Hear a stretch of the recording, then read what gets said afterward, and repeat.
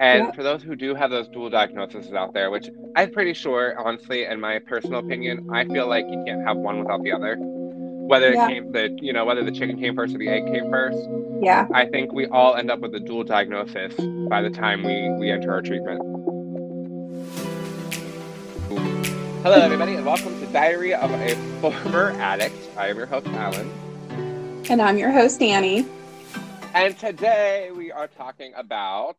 Dun, dun, dun, dun. Annie, you can give the topic. Okay. So we're going to talk a little bit about dual diagnosis and the comorbidities of mental health disorders with substance abuse and recovery. I know a lot of our listeners are super, super smart. They probably get the gist of it. The word comorbidity just means that it occurs at the same time. And it's like a word that they use in the science world for things that occur at the same time more often than not. So, Okay, so good. Because for me, I was thinking comorbid. I'm like, wow, Annie, this is like a really heavy topic. I know it's almost Halloween, but like maybe we shouldn't be talking about morbidity of addicts. But so now that it's it is just, explained, I get yeah. it. So it's a disease or a medical condition that is simultaneously present with another one in a patient, Okay, basically.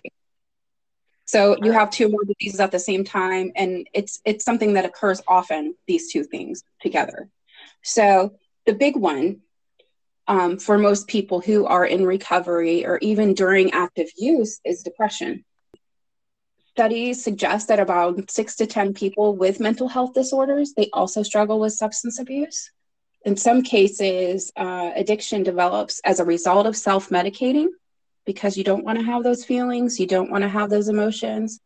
And sometimes it happens, those mental health disorders happen because of the use of the substance. Either way, when they both develop, they both need treated. What you're saying is that this really is kind of like a what came first, the chicken or the egg type of situation.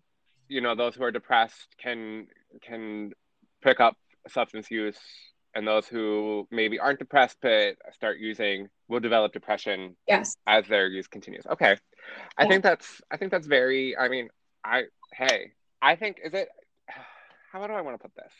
Do you think it's impossible to have just one or the other? Or do you think it's one of those things where they just happen to go coexist? Do you know what I mean? I don't think it's impossible to just have one or the other, because many people who have chronic depression or like bipolar depression, they don't self-medicate. Right. But I mean, okay, this is going into a gray area now. Okay. Very gray area. Is not necessarily because you have a mental health disorder will you become a substance use abuser. Right. However, That's where I was going to kind of get to. you are in the substance use disorder category, become depressed, have anxiety because of the effect that the drug has on your brain. Right. So I'll get into that a little bit later. Okay. Okay. Okay. Oh, okay. But when both exist together, it's really important that you have treatment at the same time. And some people will argue that you need to treat the substance use disorder before the mental health piece of it. I totally disagree. Most people would. That's why you're seeing more and more places popping up that are dual diagnosis rehab. Yeah. I definitely, I don't foresee how you could treat one without the other, honestly, Exactly. because in my own experience being in treatment, I mean, that whole first week, it was just like battling the depression, the boredom, and the anxiety, Yes. not even really thinking about the drug use itself, but just figuring out how to deal with those feelings. Yes. Um, Yes. and had I not had counselors like right from day one who, understood what was happening, it would have been a different situation. And honestly, it wasn't in the first two rehabs I went to before I even saw a counselor. It Yeah. was days before I saw a counselor. The first one, Oh my goodness. you Yeah. know, See, and this is a problem too, because not enough people are on board with this dual diagnosis approach. I mean, we talk right, about in substance use disorder counseling that we need to approach the person as a whole. It used to be just approaching the actual addiction that you had. right. And Hey, now every place needs to do what's called a biopsychosocial when they okay, intake the person. And they're actually asking them about how was your childhood? Did you have people in your family that were substance use disorder, Yes, I do people. remember that in my intake. I had to do that a couple times, I think. And you also ask, is there any mental health history in your family? Do you have any mental health history? And we're asking those questions so that we are able to write treatment plans that are relevant for the person that we're working with. So Right. if you're going to ask all those questions and then just slap a whole bunch of stuff in their treatment plan about what does addiction mean to you, and like the generic stuff that you get, like basically what I just said, like what does Right. addiction mean to you, how is your day, and those are good things to answer and to know. But if the person comes to you with a significant amount of depression, you want to start working on self-love, self-worth, working through guilt and shame, working through that depression, understanding where it comes from. And that's You know, where doing diagnosis is like so, so important. And I mean, honestly, it's only my opinion, but I really feel like every rehab should be dual diagnosis. There should be a psychiatrist on board and, psychiatric nurses that understand the comorbidity of the two. I'll say like I know because of COVID, the treatment center I went to before, they did have a doctor, a psychiatrist that would come on site. But since Mm-hmm. COVID, it was Zoom meetings. But it was really the counselors who did a lot of the work. Yes. My counselor in particular, he did a lot of the legwork for me and helping me understand my addiction and helping me understand why I go from like 0 to 80 in a matter of seconds. Yeah. Um, and that was all part of that pre-treatment plan that you were talking about, that sort of intake questionnaire that I had to do. But then Mm-hmm. there was also my one-on-one with him the first day or second day I was there, I believe it was. I got to sit down with him and we did a one-on-one treatment plan. And that's whenever we went over those second round of questions that you were kind of asking, like, do you understand this, blah blah blah, or what does addiction mean to you? So like I Mm-hmm. really got both And do you feel that in my helped intake. you? Oh, I think it did. I think what being able to look at my life and saying, what does addiction mean to you, or what does it look like to you? I can look back and say, this is where it started. This is where I see now that I got out of control with it. This is where I know now that I'm an addict and I can't, that my life became unmanageable. Then, from the psychological standpoint of it, we were able then to go back to like, okay, well, what caused you to pick up the first drug? Right. And Not then we so went back and we important. looked back. Yeah, now then we go like back further and figure out where those traumas are that led to those Trauma's for the huge. drug use. Yeah. Trauma is like one of those things that's like, listen, I still don't even know all the trauma that's happened in my life. Like I'll wake up and I'll be like, oh, I didn't realize that happened. I didn't realize that was a trigger. Or I didn't, it's just crazy what we uncover when we start to allow ourselves to uncover it. Yeah. One of the big coping mechanisms of trauma is actually your brain will protect you from remembering those things at times. I knew that, and I think a lot of us out there know that the brain's capabilities of masking situations that were too painful. Your brain can literally help you through those things by disassociating with reality. And I've seen it, you know, people just, they're walking around with a smile on their face while in recovery and just acting like everything's fine. And feeling those feelings is so, so hard. So they'd rather show this outward incongruent feeling of happiness and positivity than actually Oh, show how they're really feeling inside. hi, were you in treatment with me? Did you see what I used to do? No. Um, no, I did that. I mean, I mask a lot of my trauma and my pain with humor. Yes. And that's how I have dealt. And so in situations that were meant to be serious, I would make a joke because I didn't want to reveal the real pain. Now, that being said, the day that I actually let go and decided to feel the feelings and feel the pain, I hated it. But I felt better and Yeah. my humor got a lot better afterwards. I'm just saying, my stand up is golden right now. I, I'm sorry. I still have brain fog, so like my no, brain is like all over no, the place. you're making Continue. Yes. it's really, really important when you have a dual diagnosis that you get treatment designed to address both of them concurrently together. Right.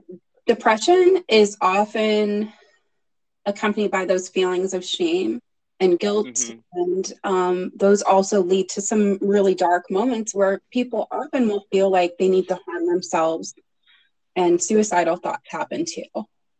That's a really important thing to address. It's also something you address in early recovery when you get into a rehab. Are you feeling that way? Have you felt that way? Have you tried to do that to yourself? Mm-hmm. How?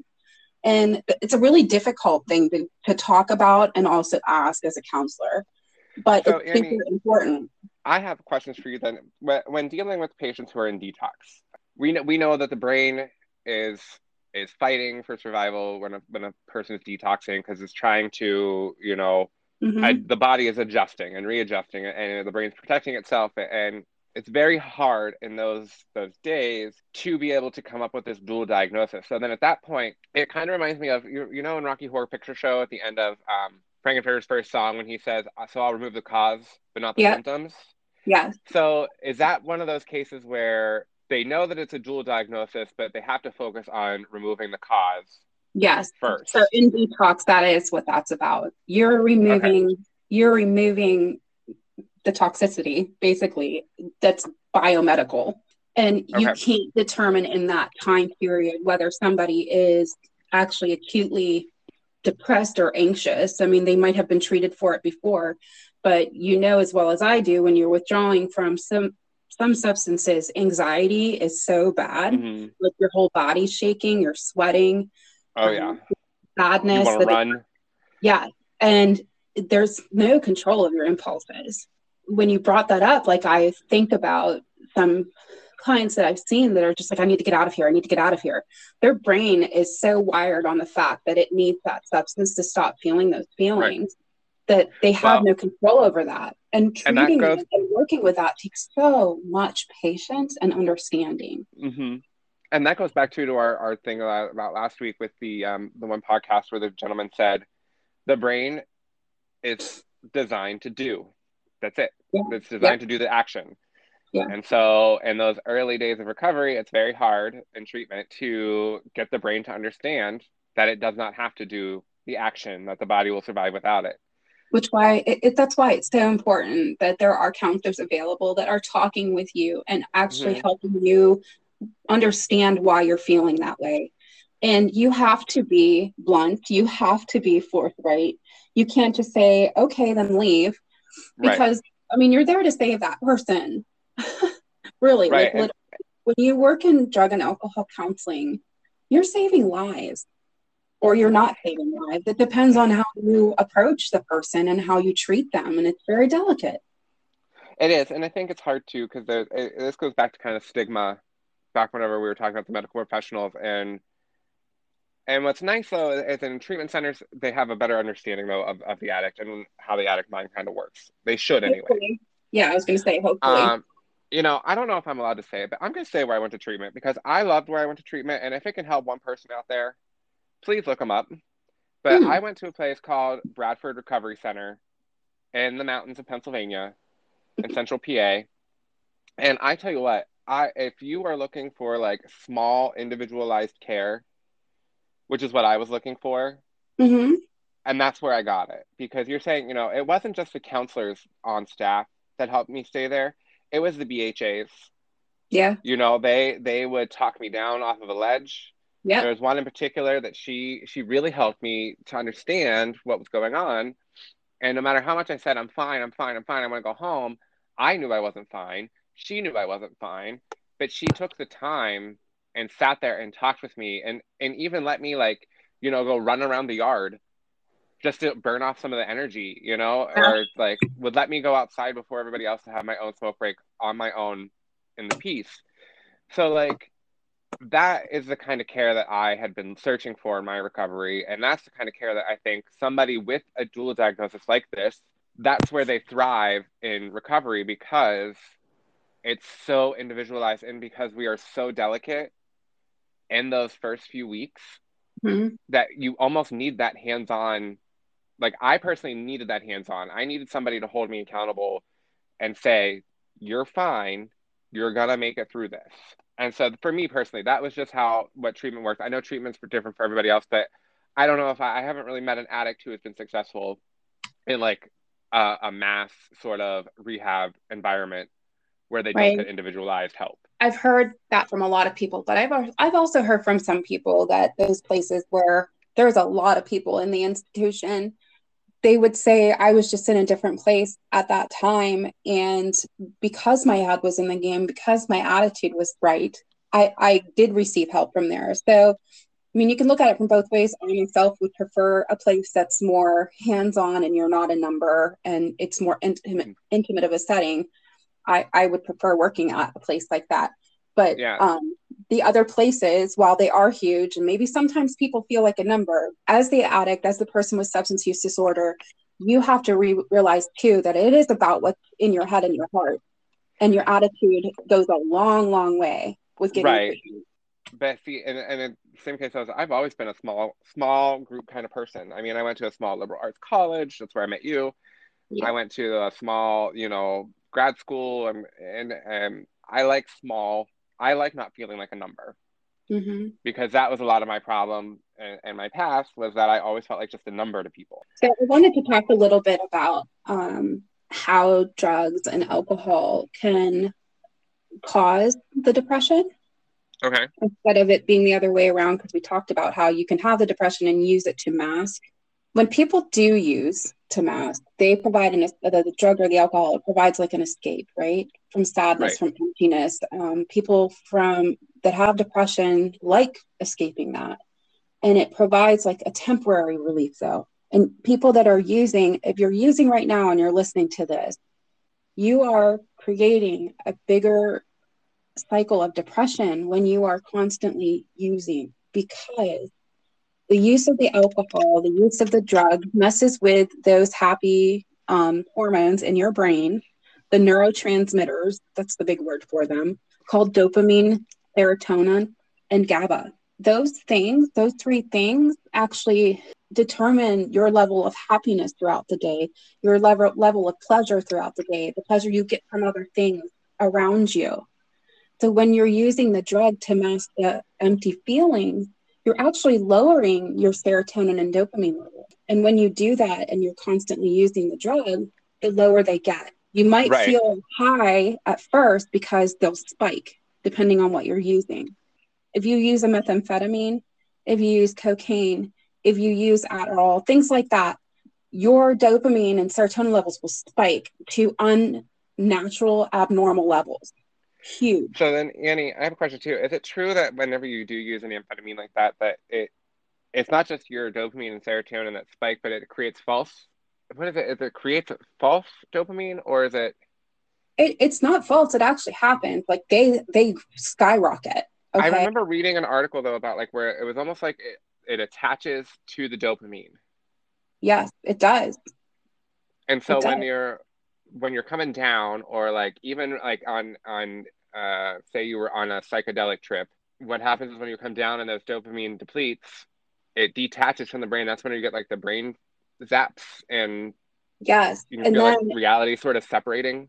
right. And then your depression, the low gets lower when you're coming down, when you're Boy, coming does it off of it. ever. It's awful. Right. And that's your brain, then your brain's like, oh God, we need more of that. So it's this Right. vicious cycle. So a normal, oh God, I don't know the numbers, but let's say like everyday normal levels of dopamine, serotonin, or maybe somewhere in the 40s or 50s, right? And Okay. then you take the drug, that's the upper, and it gets up into like hundreds, 200s, 300s, 400s, 500s. And it's like, whoo, I feel so good. And like nothing can stop me. And then come off of it, you're coming down and it's like way below that. When I was in active addiction, I was also taking antidepressants that sort of helped to boost the dopamine in Yes. my brain. I felt fine as long as I took my antidepressants when I would come down because it's almost like it would just level back out. Once I didn't take the antidepressant though, those lows were low, like you were saying, like low, like suicidal thought low. But it's really, really not a good thing if you're using to be also taking those drugs, your prescribed drugs for mental health, because it'll cause an even bigger chemical imbalance. Your Right. brain just Well, I gets, learned that the hard way. yeah. When you get to that low point and you keep doing that, the more you use, even though it keeps spiking, the lower you're going to get. And that's where we find this depression that happens in recovery, because we're not using that, and then the doctor does want you to start getting on something that kind of evens all that out. So he'll give you an antidepressant. And I've heard this said so many times. I say it and I giggle because it just like blows my mind. But as addicts, when you are offered an antidepressant, a lot of times addicts will say, I don't want to put that stuff in my body. Listen, addicts, we're very healthy people. All right. I may have just used rainwater from the gutter to fill up my shot, but oh my God. It happens though. I know. It's funny though, and it does. It happens all the time. I mean, there's a really, really good scene in the film 4 Good Days with Mila Kunis, Yes. where the doctor says about the Vivitrol shot, and she goes, well, is it safe? And her mom looks at her and goes, are you fucking kidding me? Like, is it safe? That's how we think, because we are conditioned as a people, really, to not trust the pharmaceuticals or the doctors. Yeah. And we get into these, especially an addict mind, man. Once an addict mind catches on to a conspiracy theory, it doesn't matter if they have gone through treatment and they are the sound mind and body, they will still believe in that conspiracy theory. It's crazy. Mm-hmm. Crazy pants. But no, you're right. You're right. I mean, I've said it. They wanted to put me on medicine, and I said, well, is it going to make me better? Like, because I mean, I guess I was coming more from a standpoint of like my mental health, because I knew it wasn't sound and I knew it wasn't like what it should be. And so trusting that the medicine they were going to put me on was actually going to make me feel better or not was where I came from. Well, and then you have to think about too, that medicine that they put you on isn't an instant gratification. And that's where people with substance use disorder, they think, well, you're giving me this and it doesn't help. Well, you have to give it like 2 weeks to a month, sometimes more, because you messed up that chemical balance in your brain. So if you are an addict, we all know we want what we want now. I don't understand why I can't have it now. Right. So why can't I be individually wealthy and like not have to work anymore? This is not what I was promised after treatment, Annie. And that's where a good counselor comes in, because the counselor's going to explain to you and help you understand it doesn't happen that quick. Nothing in life that's worthwhile ever happens that quick. I'm 35 years old, and I've been having people say that for the last 35 years. It's happening awfully pretty slow, Annie. Yep. And it will. I mean, there's nothing else that will give you instant gratification except for things like sex or, eating sugar or whatever. I beg to disagree. And I will say that I feel that there are things out there that can give you instant gratification. For example, like, last week we talked about gratitude, and I would say like, I get gratification from helping other people. I know it sounds cheesy and it's like, oh, look at him, he's a good little Boy Scout. But I do. I get instant gratification off of being able to help people, off of being able to advocate for those and substance. So there are things in life that give you instant gratification. There's nothing in life that's going to raise your dopamine the way that the drugs do or did. Adjusting and finding new rushes in life is how you deal with that. Finding the natural highs. You have to be willing to do it. There's such an ambivalence that comes with treatment too.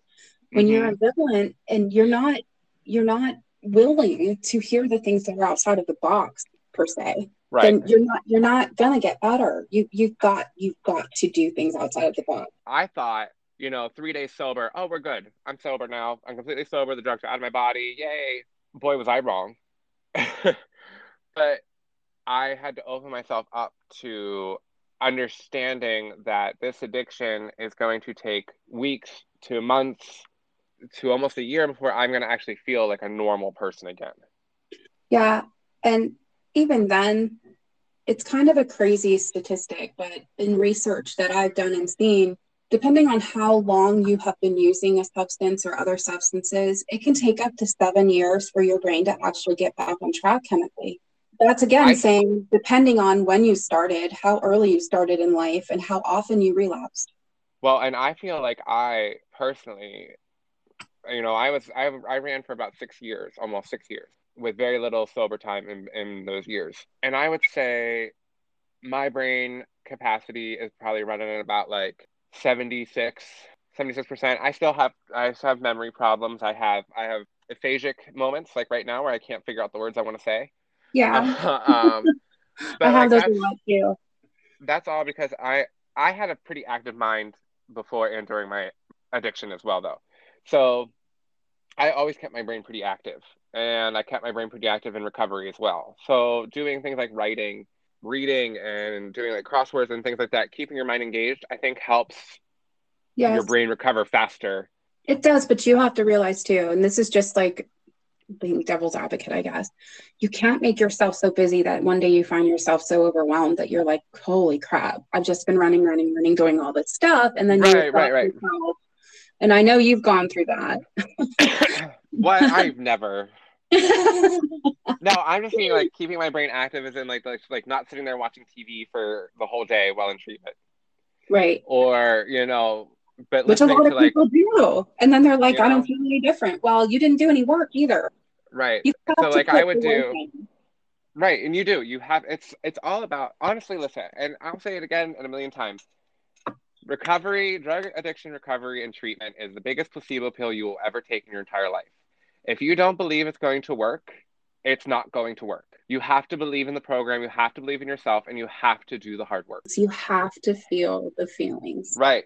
You have to feel the feelings, you have to go through it. You cannot go around it. You can't go over it. You have to go through it. It's the only Yep. way to get to the other side.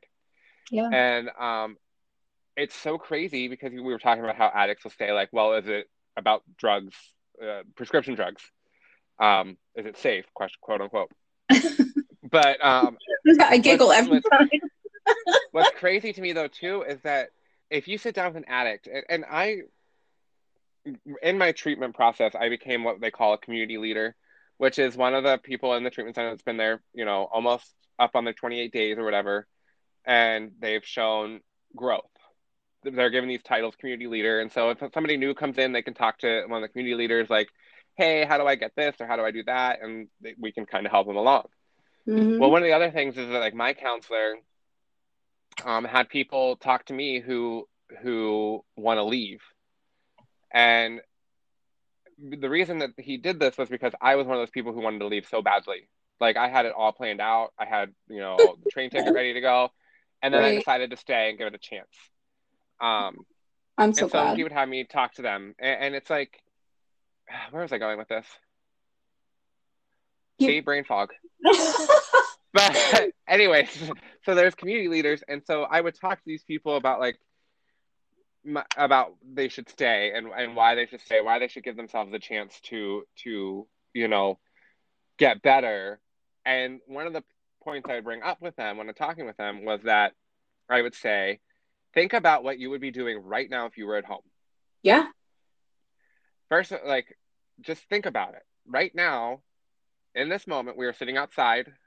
It's gorgeous day. You Like, can actually enjoy how we're gorgeous smoking a it is. cigarette. We're breathing fresh air.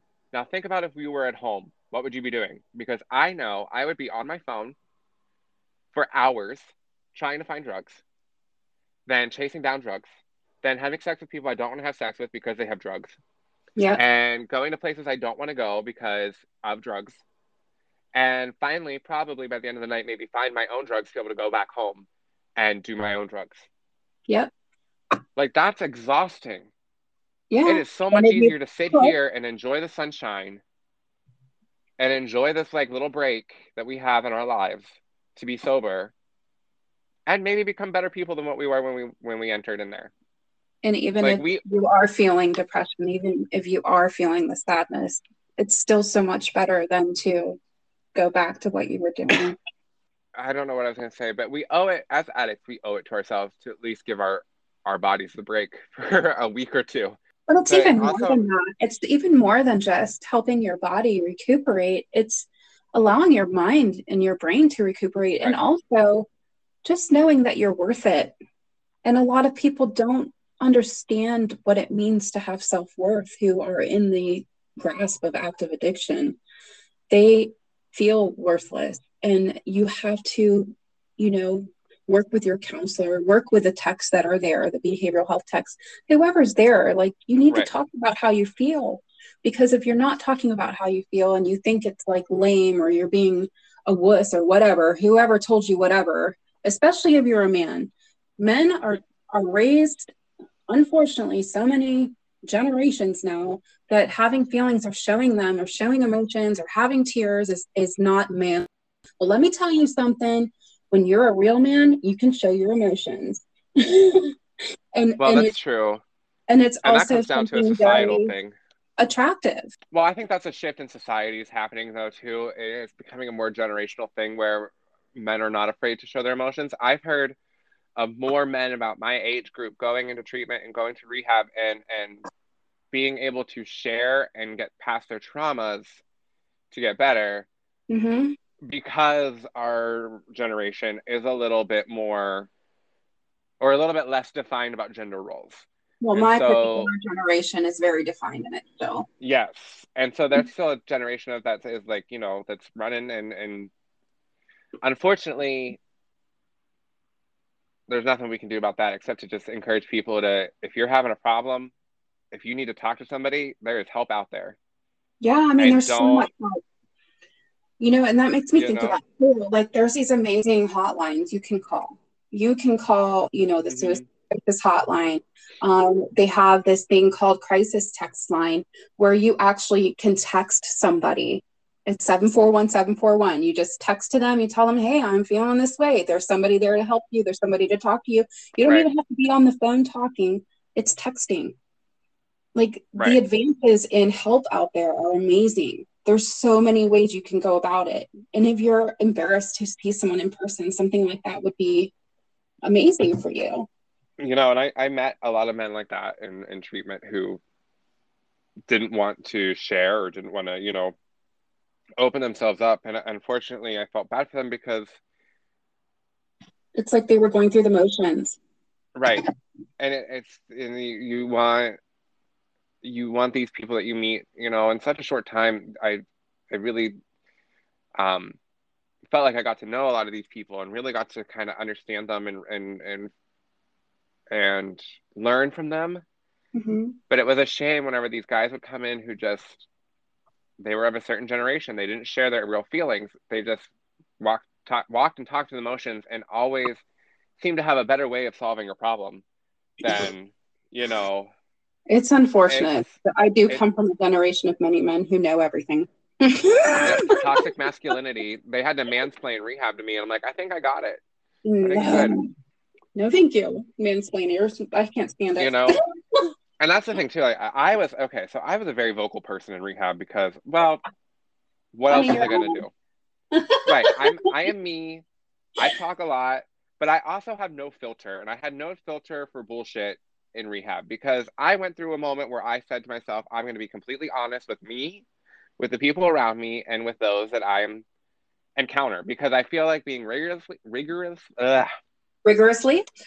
yes, I feel like rigorously being honest with people and with yourself is one of the key points in recovery and being successful And working through because emotions and the mental health stuff, for sure. right.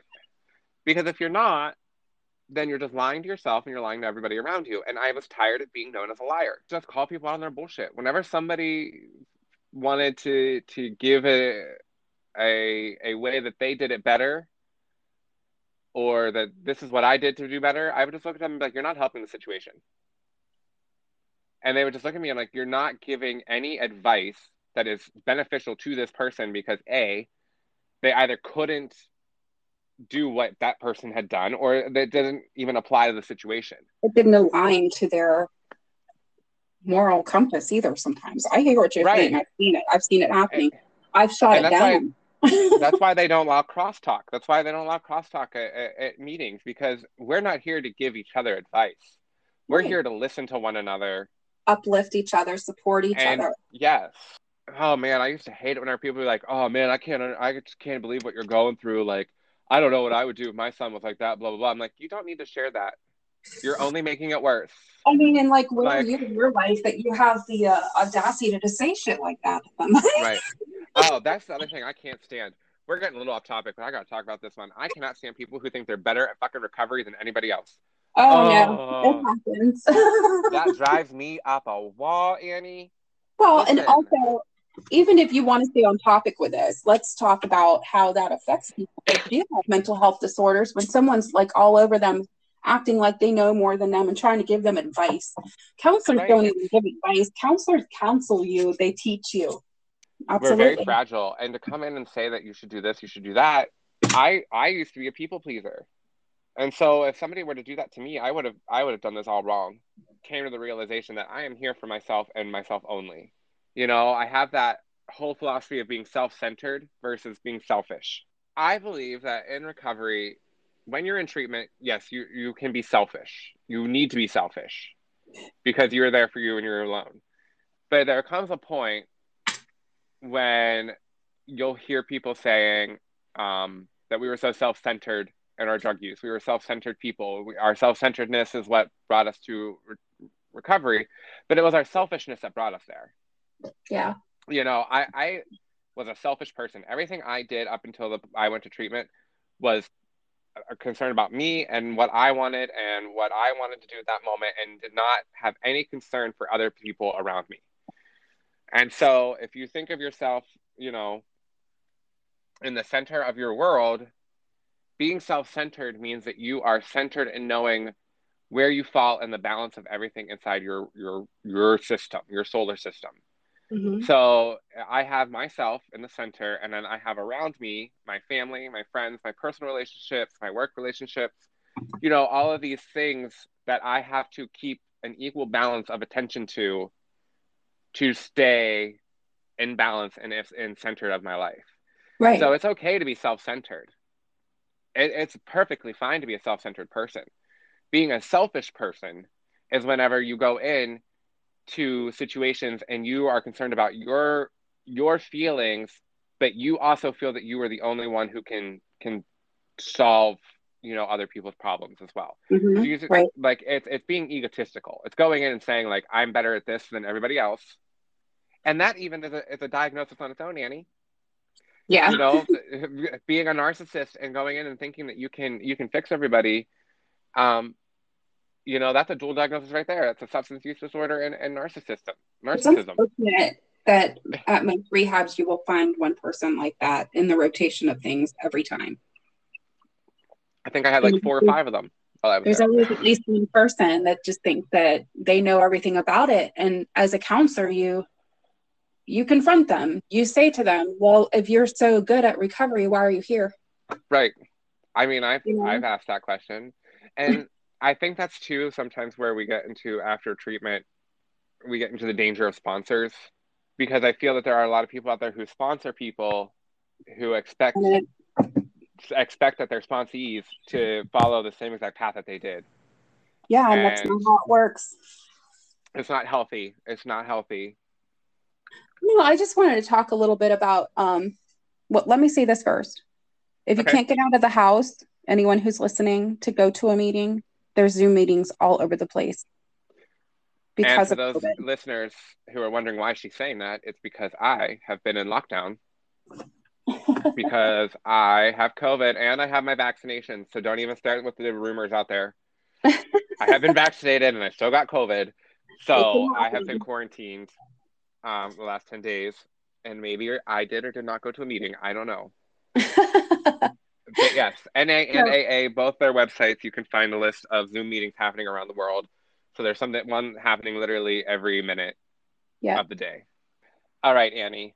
I wanted to say something quick about Okay. natural ways to manage depression for those of you that are just that against taking a medication. Although I will say that research shows when you have depression or anxiety, a combination of medication and counseling, even after you're out of rehab, show to be greater, more beneficial for you and will help you with those things much more than something natural. But these other things are good things too. So number one, establish a routine every day. Stick to it. Something I'm guilty of. Yesterday, I had my first Saturday off in like forever, and I didn't wake up and do my daily routine, and I spent half the day depressed. and I'm on an antidepressant. But it happens when depression Well, happens. no, It it's, happens. It's I something think that you're 100% it's just, it's some days you're going to have days, and it's right. okay to like take care of yourself. And that was my next thing, like natural ways to take care of this. Give yourself a day to just regenerate, watch something you like, do some art. Maybe all you can do is open and read something or whatever. But you're allowed to have that sometimes. Like It's depression's a okay hard to thing. not be okay. It is. It is. It's really helpful that you set daily goals for yourself while you're in that routine every day. Some other things that can really help with depression and keep you moving are like volunteering in your community, or volunteering even in your recovery community, seeing how you can help with meetings. Something else that helps is aromatherapy. There are certain essential oils that can help you feel regenerated and lively, like the citrus scents, sweet orange or lime or lemon. Those are all like really regenerating, happy oils that you can use. Make changes in your diet, try to eat healthier, and just get moving, keep moving. So I just want to say, I think all of your points are 100% on the money. I know for myself, in treatment, they really instilled in us like get a regimen, get a Mm-hmm. routine. Um, and when I first got to the recovery house, that was the first thing I did was I got a routine set up. And on the days that I tend to like sort of be lackadaisical about it and forget to do it, or meh, I Yep. don't know what I want to do. But like, the routine has been the biggest thing for me. Now that I'm back to work too, it's well, once I go back to work after this last quarantine, it'll be nice to get back into that routine. Music. Ah, yes, I was going to suggest music, and then I was also going to suggest, if you're somebody out there who doesn't want to take the depressants, or does want to take the pills but doesn't want to do whatever you want to do, open your mind up to other forms of healing as well. Like I was somebody who was like, oh, the whole crystal thing is like so dumb. But now It's I've not. opened my mind up to it. I've opened my mind up to the crystals, to the oils, Like your to the holistic powerful. approaches to healing. Like And I think, meditation, yes, yoga. meditation. Oh, meditation's been a big one. Meditation, yoga. And I wear my crystal every day. So Yep. it's like I have amethyst. Amethyst is Um, mine too. it's mine. It's my birthstone. It's, Um, wait, what? Oh no, it's not yeah. mine. Mine's sapphire, but Yeah, I was it's like, my wait a second. stone. You're not born in February. I am. I'm an I Aquarius. know. I Um, wish it was mine. It makes me feel so good having amethyst. it does. It does. And it's like, it's one of those things where, again, like I said, it's the biggest placebo pill you'll ever take. Yep. So if you open your mind up to it, and it can work. It can Yeah, work for you. absolutely. I've Absolutely. met so many people in treatment who are like, you know what? I've done the rehabs. I've done the doctors. I've done this. I've done that. Why not try this? Why not? Um, And I will also suggest too for those who are getting out of treatment, I definitely recommend an IOP or some sort of PHP program if you still feel like you need that help, because it is nice for those who do it after treatment. They say it does help them with the longevity of their sobriety. Right. And if you, a lot of people, I'm just going to put this out there, will say to me, I don't want to do IOP. It takes too much time. Well, look at all the time you spent on your addiction. Right. We've all done it. Now, if you use that much time in 3 days out of your week, it's Right. actually going to be more beneficial for you. So it comes down to your attitude with it too. It really Again, does. And you have to really stick to your plan once you lock out those doors, because once you leave treatment, it becomes 1,000 times harder to stay sober. yeah, There's no lying about it. yeah, because you're It not in becomes that structured environment of the rehab anymore. right, You're not in your bubble there. right. So look into sober living houses, sober living communities. I mean, there's tons scattered throughout the country, and they're so helpful. There's so many that are so helpful, some of them that are not. So do your research, make sure you're going to a good place. Yeah, And for those who do have those dual diagnoses out there, which I'm pretty sure, honestly, in my personal opinion, I feel like you can't have one without the other. yeah, Whether the chicken came first or the egg came first. yeah, I think we all end up with a dual diagnosis by the time we enter our treatment. yeah. And for those out there who don't ignore one thing for the other. Because I thought that was how I could fix it. If I fixed the addiction, everything else would be fine. Right. But the addiction was the cause. It was the symptom it was the symptom, not the cause, so to speak. So you got to fix those. You got to fix yourself. You got to fix yourself, girl. You got Fix to fix yourself. yourself. No, we're laughing and making fun of it and being silly, but seriously, mental health Is is important. it is it is key to living a better life in general. A more productive and beautiful life. And everyone deserves It is. that. And there It is is. help out there. You just have to be open to it. There are people who are in treatment who will say, "I don't deserve good things." You do. Everybody does. Yep. People are not bad, or people are not born bad or good. You know, You know, something I and a colleague of mine have often said to clients is there's so many people in the world that just choose to hate for absolutely no reason. They it's hate true. because people are different. They just hate. So I can love you without any reason. So anyone that's listening to this, I love you. You deserve good things. And I agree that's with you. genuinely from my heart. And you need to know love. And love is one of the greatest healers of any of this. Well, thank you everybody for listening to Diary of a Former Addict. If you would like more information, you can follow us at www.diaryofaformeraddict.com. You can also follow the podcast where podcasts are available on Spotify, Apple Music, Google Cast, and others. So Awesome. thank you, Annie, for another wonderful conversation. Thank you. And thank you all for listening, and check us out next week. Like I said, don't forget our live broadcast on October 24th. That's 8 p.m. Eastern Standard Time. We will see you then. Have a good night, everybody. Bye bye.